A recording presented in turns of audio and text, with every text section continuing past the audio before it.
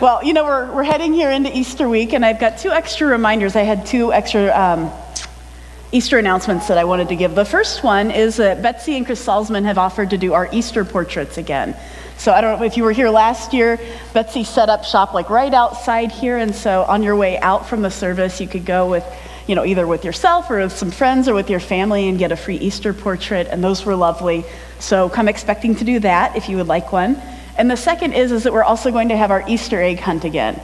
So last year for all the kids, we hid Easter eggs just out in this little play area here. I think we ran out of eggs, so this year Diane bought a whole bunch more. So if the kids want to do that afterwards, we'll have little bags for them as well. So we'll do Easter well. So we're coming up here on the end of Lent, and we've been looking at Howard Thurman's book, Jesus and the Disinherited. I'm sorry, I got to take this thing off. It's too warm, and I'm all tangled. It is pretty. I actually bought that in Jerusalem years ago. Thank you, Rachel. Sorry, Rachel. So we've been reading Jesus and the Disinherited. So we were looking at a lens through which we could view Jesus through the eyes of the oppressed. And so I think it's fitting, actually, that we end this sermon series as we're heading into Easter week with Palm Sunday, this beginning of the week that marks the final process of God ending scapegoating and sacrifice for all time. This is the time when God truly declares that he is the God of victims. He is the God of the disinherited. On Palm Sunday, we remember this is the day when Jesus rode into Jerusalem on a donkey, as Iris so beautifully read to us this morning. He's in Jerusalem. This is the week of death. This is his final entrance into the city before his crucifixion. And he's heading there to celebrate the Feast of the Passover. The Feast of the Passover is when people celebrated their freedom from Egyptian oppression. It's still celebrated today. Like our small group had a Seder last night that I missed because I've been a little bit sick, but Lisa Ruby held a Seder, as Jewish people all over the world do, to mark this even to this day. And that's what Jesus is doing. He's going down into Jerusalem for the Feast of the Passover, along with tens of thousands of other people who are pouring into the town. Now, Jerusalem is a city that's a bunch of hills. And to the east, there's a significant hill called the Mount of Olives. You've probably heard of it. So you've got Jerusalem, the Mount of Olives, and on the other side of that Mount of Olives is another little town called Bethany. And so Jesus is heading into Jerusalem, and he stops in Bethany, where he often stops because he's got good friends there, Mary and Martha, and he gets a donkey. He procures a donkey, and he's hanging out there. It's probably about an hour to an hour and a half's walk from Bethany over the hill of the Mount of Olives down into the temple in Jerusalem. So he finds this donkey, and he's really popular in Bethany. And he's popular there because he had just had a significant miracle that he had done. He had raised Mary and Martha's brother Lazarus from the dead. So you can imagine that would cause some people to be talking about you. And so as word starts to spread that this guy who raised Lazarus from the dead, people started to gather there. That town actually today is called Al-Azariah, after Lazarus. That's the name of the city that is called today in Jerusalem. You've got loads of people from all over piling into Jerusalem. They're gathering in Bethany because this famous rabbi is there. And so they start to give Jesus their cloaks. Because he's found this donkey, and so they give him some cloaks so he can sit more comfortably on the donkey. And as he heads up the Mount of Olives and then heads back down, they start spreading their cloaks and spreading different palm leaves on the ground. And they start shouting things in excitement. They're shouting things like, Hosanna, blessed is the King who comes in heaven and glory on earth, as they're waving their palm branches. And at that point, they're projecting all of their hopes on this man who's riding humbly into the city. Right? They're projecting all of their hopes that this man might be the Messiah, this anointed one who would come and overthrow the Roman Empire, probably by force in their minds, so that the Jewish people wouldn't have to live under such heavy oppression and burdens. So they're all looking at Jesus. They're hoping this is the guy that's going to be their man. There's this old prophecy that they had heard from the prophet Zechariah. And the prophecy says this is the prophet speaking in the voice of God. He says, "Never again will an oppressor overrun my people. Now I'm keeping watch. Rejoice greatly, daughter of Zion. Shout, daughter of Jerusalem. See, your king comes to you, righteous, having salvation, gentle, and riding on a donkey, on a colt, on the foal of a donkey." And he's going to proclaim peace to the nations, and he will extend his rule from sea to sea and from the river to the ends of the earth. And so the people are looking at him and they're thinking, maybe this is the man who's going to set up this rulership over the whole earth, bringing peace. And they had varying expectations about what that might look like. But what's striking to me is that this exuberant crowd that's there crying, Hosanna, blessed is he who comes in the name of the Lord, is crying those things in excitement and joy on Sunday. But just 5 days later, by Friday, this same crowd is yelling, crucify him, crucify him. Right? The crowd can turn on a dime. And Jesus knows this. He knows this about crowds. Luke tells us that as Jesus approached Jerusalem and he saw the city and he's looking at it, he wept. And he said, oh, if you, even you, had only known on this day what would bring you peace. Maybe if I stand right here. Stops the ringing. That's a little better. Jesus is crying because of my, If you, even you, had known on this day what would bring you peace, O Jerusalem, but even now it is hidden from your eyes. It says the days are going to come upon you and your enemies are going to build an embankment against you. They're going to dash you to the ground. They're not going to leave one stone unturned because you didn't recognize the time of God's coming to you. Right? Jesus knows that his land is a powder keg that's about to explode. You know, there's Republicans hating Democrats and Democrats hating Republicans and serious tensions between minority groups and police forces. Or, maybe between Romans and Jews and within the Jewish and Samaritan populations, all of the internal conflict. I don't think we're quite to the point where Jerusalem of 2,000 years ago was, but we can kind of sense or understand what this tension might feel like. Jesus knows that his people are heading for trouble. He knows that there's a powder keg about to explode. And so this tension was mounting. And it was reaching a point where those internal rivalries and the desire for power and control would result in violence. And in fact, it does result in violence 40 years later when Rome comes in and destroys Jerusalem. But here in our church, we've been talking a lot about the work of René Girard this last year. I know for some of you, you're like, man, I've heard his name so much.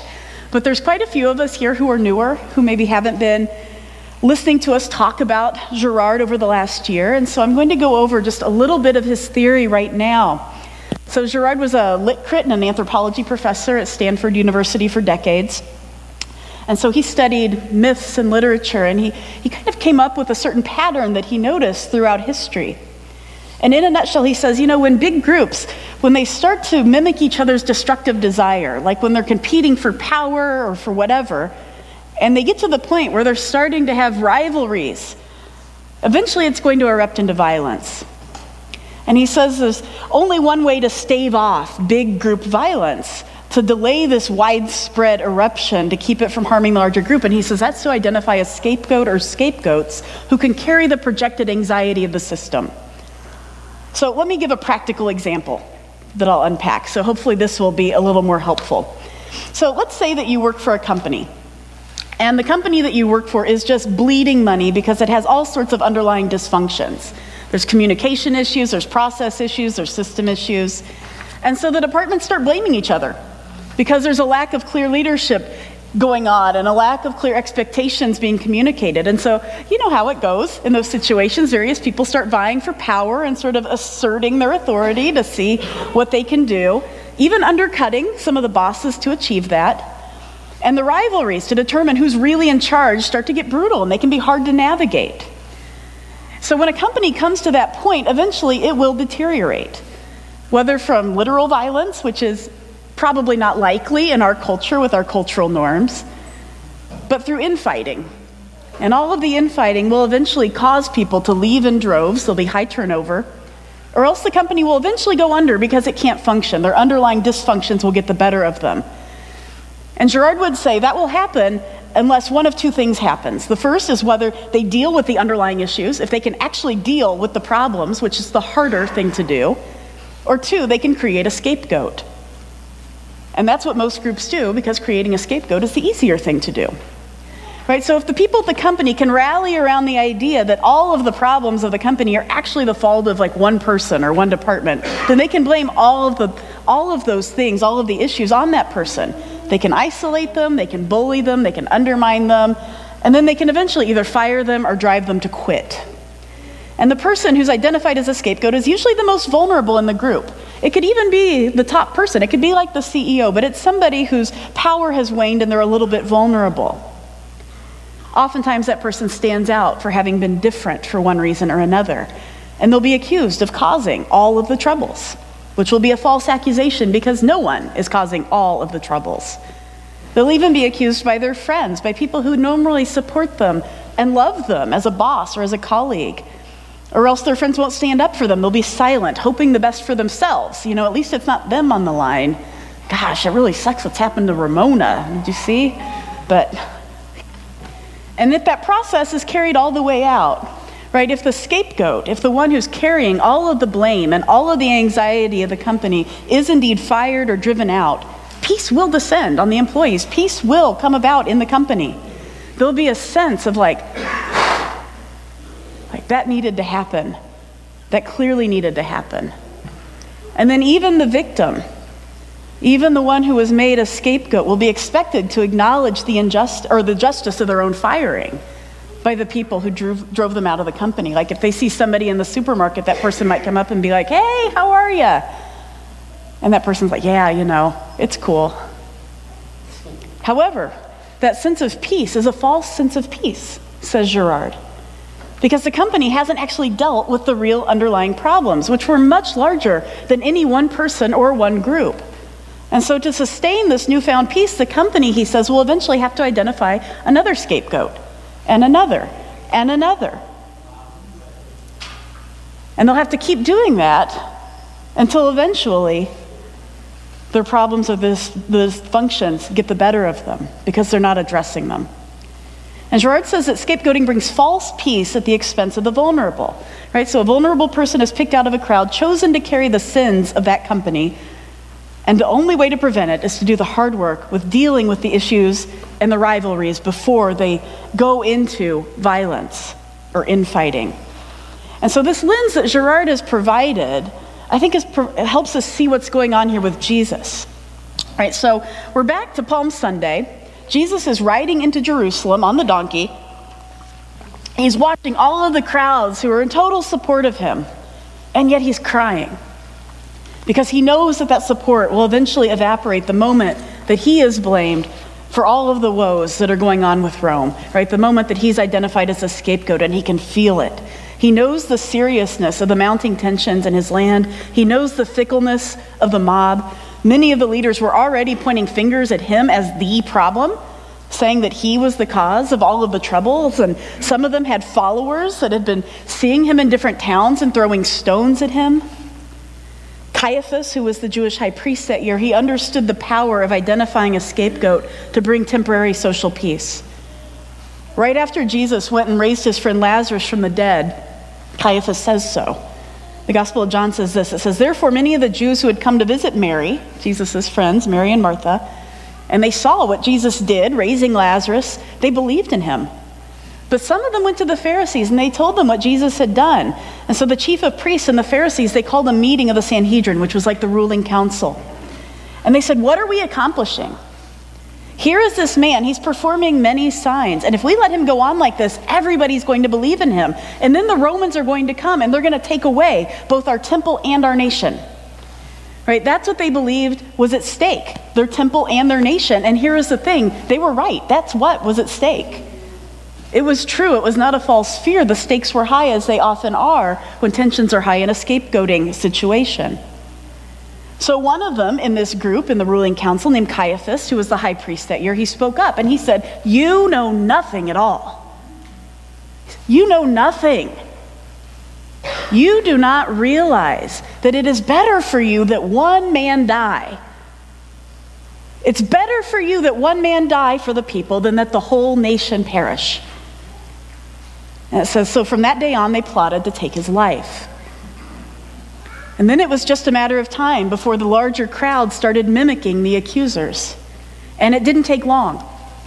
Right? By the end of the week, the crowd had, in fact, effectively turned on Jesus. Right? Instead of appreciating his teachings and proclaiming him as a prophet, they falsely accused him of blasphemy, And they come to believe that it is his fault that the people are so stirred up against Rome. If he doesn't stop teaching, Rome is going to come and destroy them all. And so they arrested Jesus, and they whipped together this crowd who was now screaming for the death of a man against whom they hadn't even heard charges. And Pilate, who was the Roman ruler, he knew Jesus was innocent. He says it 3 times in the Gospel of John. He said he couldn't find any crime with which to charge this man. Even Jesus' fans fall into line when the accusations are made against him, right? These are powerful primal forces at work in us when we're part of groups. It's part of our evolutionary development that we are resisting. Even those people who are naturally inclined towards supporting potential scapegoats almost always coalesce around false accusations. Not always, but almost always. Even if they don't entirely believe them. They will sacrifice an innocent person or a minority group for the sake of what appears to be peace for the larger in-group. Girard calls this dynamic mimetic contagion. The idea that once a core set of people begin to form a mob and start throwing accusations, humans start to imitate their desire and their violence. He says this violence, it spreads like wildfire and it consumes people who didn't even know that they were kindling. And so the people, they took Jesus and they dressed him up like a buffoon. And they gave him a false crown of thorns that they pressed into his head. And they put a purple robe on him and they beat him. They beat him until he looked nothing like them. They disfigured him, they mocked him, and then they paraded him through town with a cross on his back for all to see. Because the more different and the more other he appeared, the easier it was to dehumanize him and to kill him. And kill him they did. Right? Humans killed Jesus, not God. Humans killed Jesus. And it was not just the Jews, as so many anti-Semitic teachings have claimed through the years, that is a poisonous teaching. It was not just the Romans. The Bible is telling us that Jew and Gentile alike, who represent all of humankind, if Jesus represents the scapegoat to end all scapegoats, the ultimate scapegoat, the completely innocent scapegoat, the crowds represent us, all humans at all time. We executed Jesus. We took an innocent man and we accused him, we condemned him, we dehumanized him, we sacrificed him because of our sin. We projected our own anxiety and our dysfunctions and our blame onto him. When the Bible says that Jesus carried our sin to the cross, this was the heavy burden that he bore. It's the burden of the scapegoated. You know, the very first time I went to therapy after being fired 2 years ago, I've been in trauma therapy for 2 years. It's been great. I think I feel good. But I remember that very first time I went, and my therapist, she listened to sort of the general overview about what had happened to me, and she looked at me and she said, "Wow, you were scapegoated," which was her word, not mine, which is why I kept going back to her. I was like, oh, she gets this. She said, "You were scapegoated, and you carried all of the shame of your community. It sounds like especially all of their sexual shame. How did that feel?" I was like, well, not awesome. You know, when I was in seminary, there was a lot of talk about how sometimes we treat celebrities as cultural scapegoats. You know, we build them up, we follow their careers, we, look at how they dress, we adore them, and then inevitably, that lifestyle of living in the public eye is so difficult that they go through divorces or they go bankrupt or whatever, and we watch it all, reading People magazine, and we kind of watch their public beating.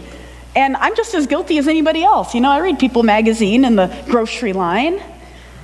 But I thought that's an interesting thought. It's serving something for us psychologically to project all of our hopes of fame and fortune and success onto somebody and then be like, yeah, they couldn't do it.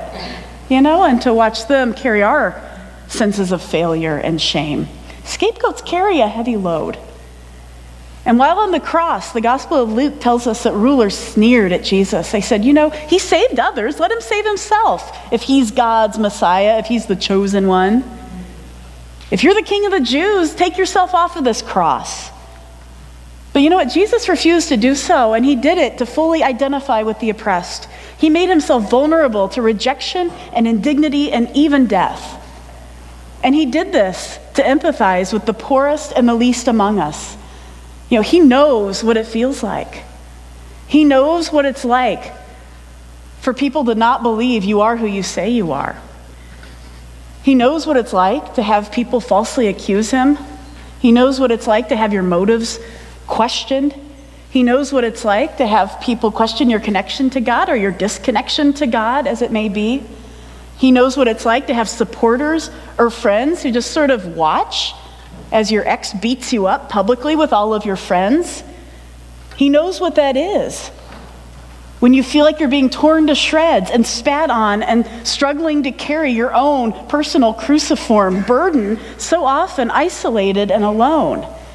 And so many scapegoats in this world, whether it's a minority group or a person, has walked a similar path. And our Lord and our God, He knows intimately what that feels like. He understands the pain of that Via Dolorosa. Right? He is Emmanuel. He is God with us. And so after Jesus, the scapegoat, was killed in the Gospels of Matthew, Mark, and Luke, one of the Roman executioners is shown saying that he knew Jesus was innocent, a son of God. Like, the gospel writers are underscoring Jesus' ultimate innocence. And his very words, spoken as he hung on the cross, they unmask the scapegoating system at work. He says, what? Father, forgive them. They don't know what they're doing. Right? An innocent man spoke these words, and he wasn't a somewhat innocent man. He wasn't a man guilty of many things, but not the one thing they were accusing him of, which is what is so often at work in a scapegoating system. Like, I'm not a perfect woman. Scapegoats are not perfect people, but they're usually innocent of what they're being accused of. He was a wholly innocent man, and he was carrying all of the envy and the rivalry and the violent energy of the world projected onto him. And his ultimate and utter innocence reveals the foolishness, the unjustness of this entire dynamic. And when he's speaking out there, he is speaking out to God on behalf of us. Concerning us, all of humanity, they do not know what they're doing. It's just as true today of us humans as it was 2,000 years ago. Jesus says they don't even know what they're doing. And a hallmark of a Girardian cycle is this complete and utter belief that is held by the oppressors that they're innocent. That they are maybe even in fact the actual victims. Having lived through an experience of being scapegoated, this dynamic was maybe the most surprising to me.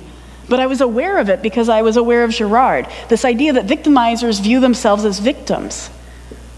Pilate very likely saw himself as a victim in that whole thing. Like, I don't know what to do. People want me to kill this guy who's innocent. Why can't, I'm just an innocent guy in this. Let me wash my hands.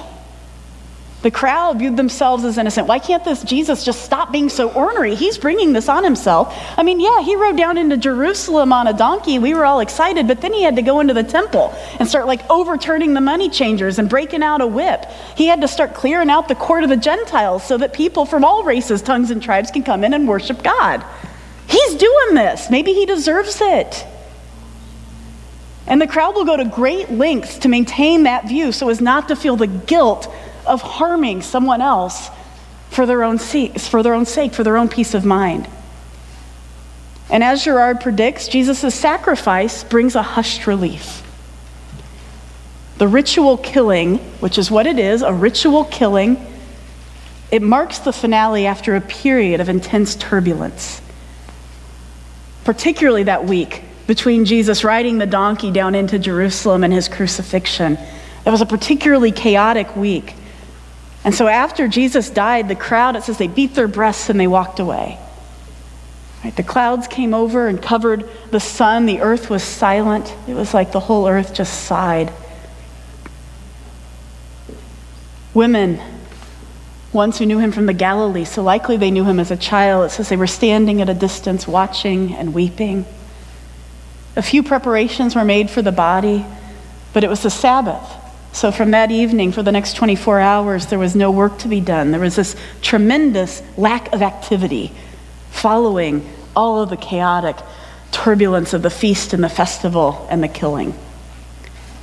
And Jesus' sacrifice, it remains unremarkable in that it bears resemblance to so many stories of other scapegoats, including people who were crucified by the Romans, both before him and after him. And the Romans didn't just crucify Jesus, they crucified tens of thousands of men. But his story also remains immensely remarkable. And that one, he was innocent, and that two, he doesn't stay sacrificed.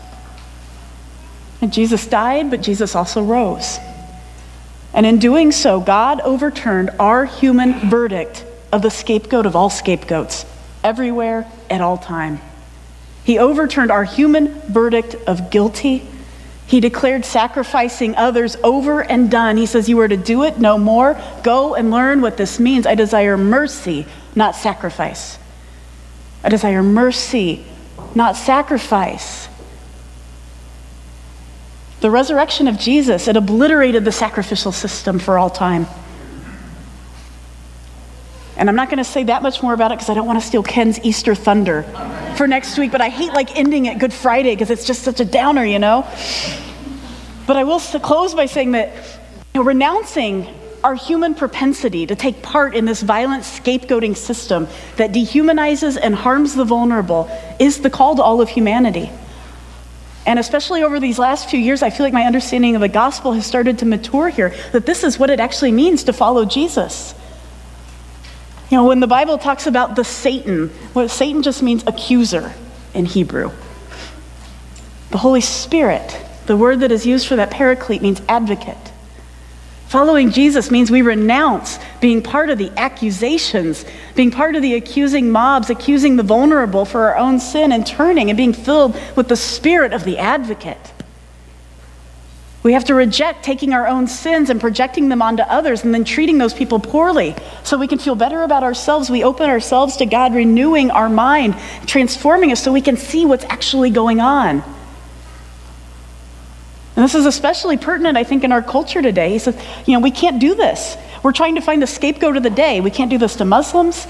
We can't do this to immigrants, to scientists, to journalists, to LGBTQ people, to women, to people of color, to our ex-partners, ex-boyfriends, husbands, wives, to the person who's the black sheep in our family, carrying all of the family sins. If only they would stop and get their life together, everything would be okay. We cannot do that. We are to love our neighbors as we love ourselves. And this, in fact, is the narrow road that few find. All right, so this is why we're going to do this Good Friday vigil for the scapegoats. I think as my understanding of what Jesus was doing on the cross has evolved, I was like, man, what can we do to really mark in our community what Good Friday means for us today, here and now?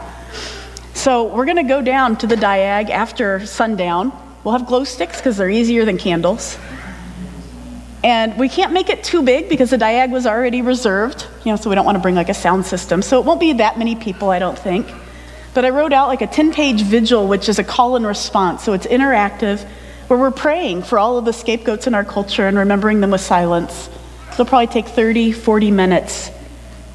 And I think that's a good way that we can witness to who Jesus is and what he means in our culture right here in Ann Arbor. And last but not least, next Sunday is the Sunday that we do baptisms. So we only do baptisms once a year, or at least so far that's what we've done, because we have to blow up this big, we call it inflatable hot tub we did last year, and it was pretty great. We have 5 people getting baptized that I know of. 3 of them are infants, which is really sweet. So we'll use a pitcher and a bowl for the infants. The water's warm, and then I'll get into the tub. We do full immersion dunking for the adults. So I would say if you want to get baptized, now is the time to let me know, because next week is the week that we do it. And I want to say this, getting baptized doesn't mean that you don't have doubts about God, about Jesus, about faith. I say all healthy faith includes doubt.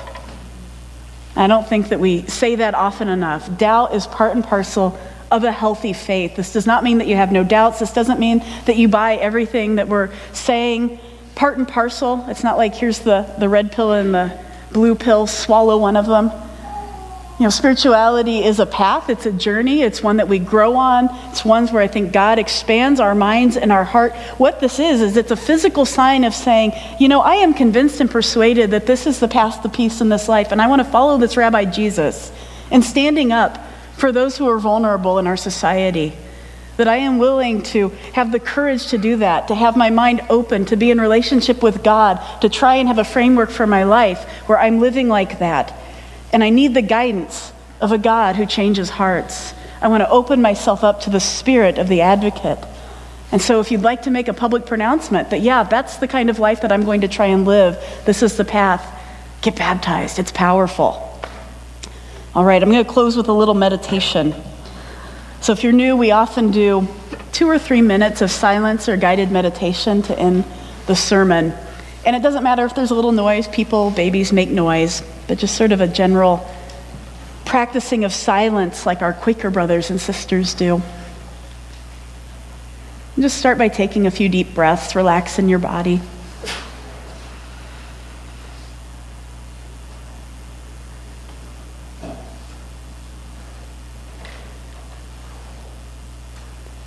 On this Palm Sunday, as we remember Jesus walking into Jerusalem, I invite you to picture yourself as one of the crowd along the road and fill in some of the details as Jesus is riding that donkey down.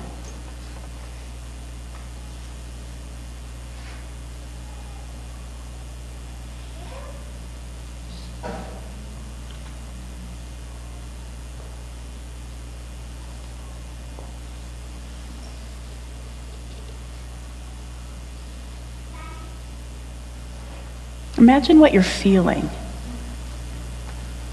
Hope, joy.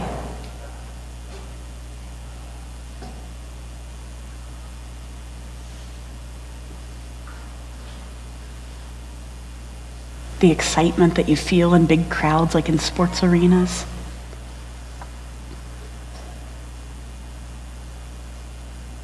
It feels good when everyone's excited together.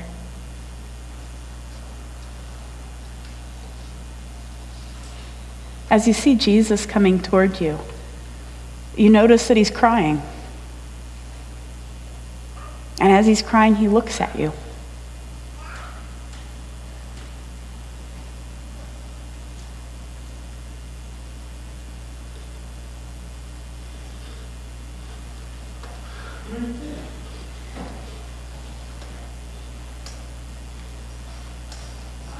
He sends his invitation to step away from the crowd.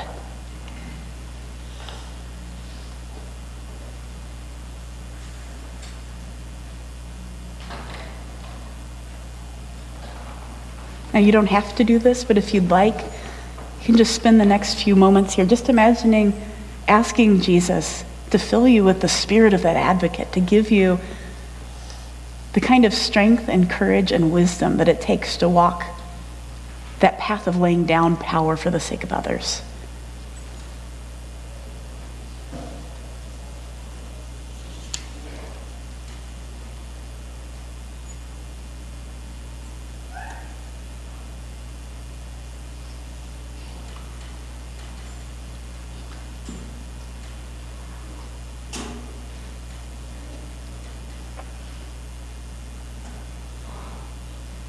And if you'd like to remember before him anyone in particular, it can be a group of people, or maybe you're thinking of someone particularly vulnerable, whether they're a scapegoat or not, but maybe just take this time to hold them before Jesus.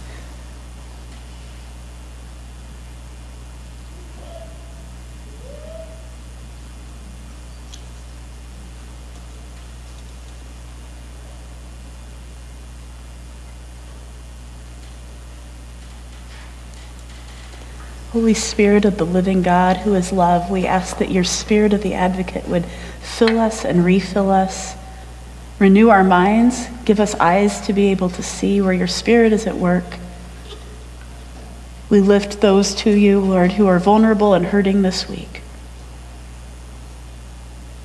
As we remember the death of the scapegoat to end all scapegoats. In the name of Jesus we pray. Amen. Amen.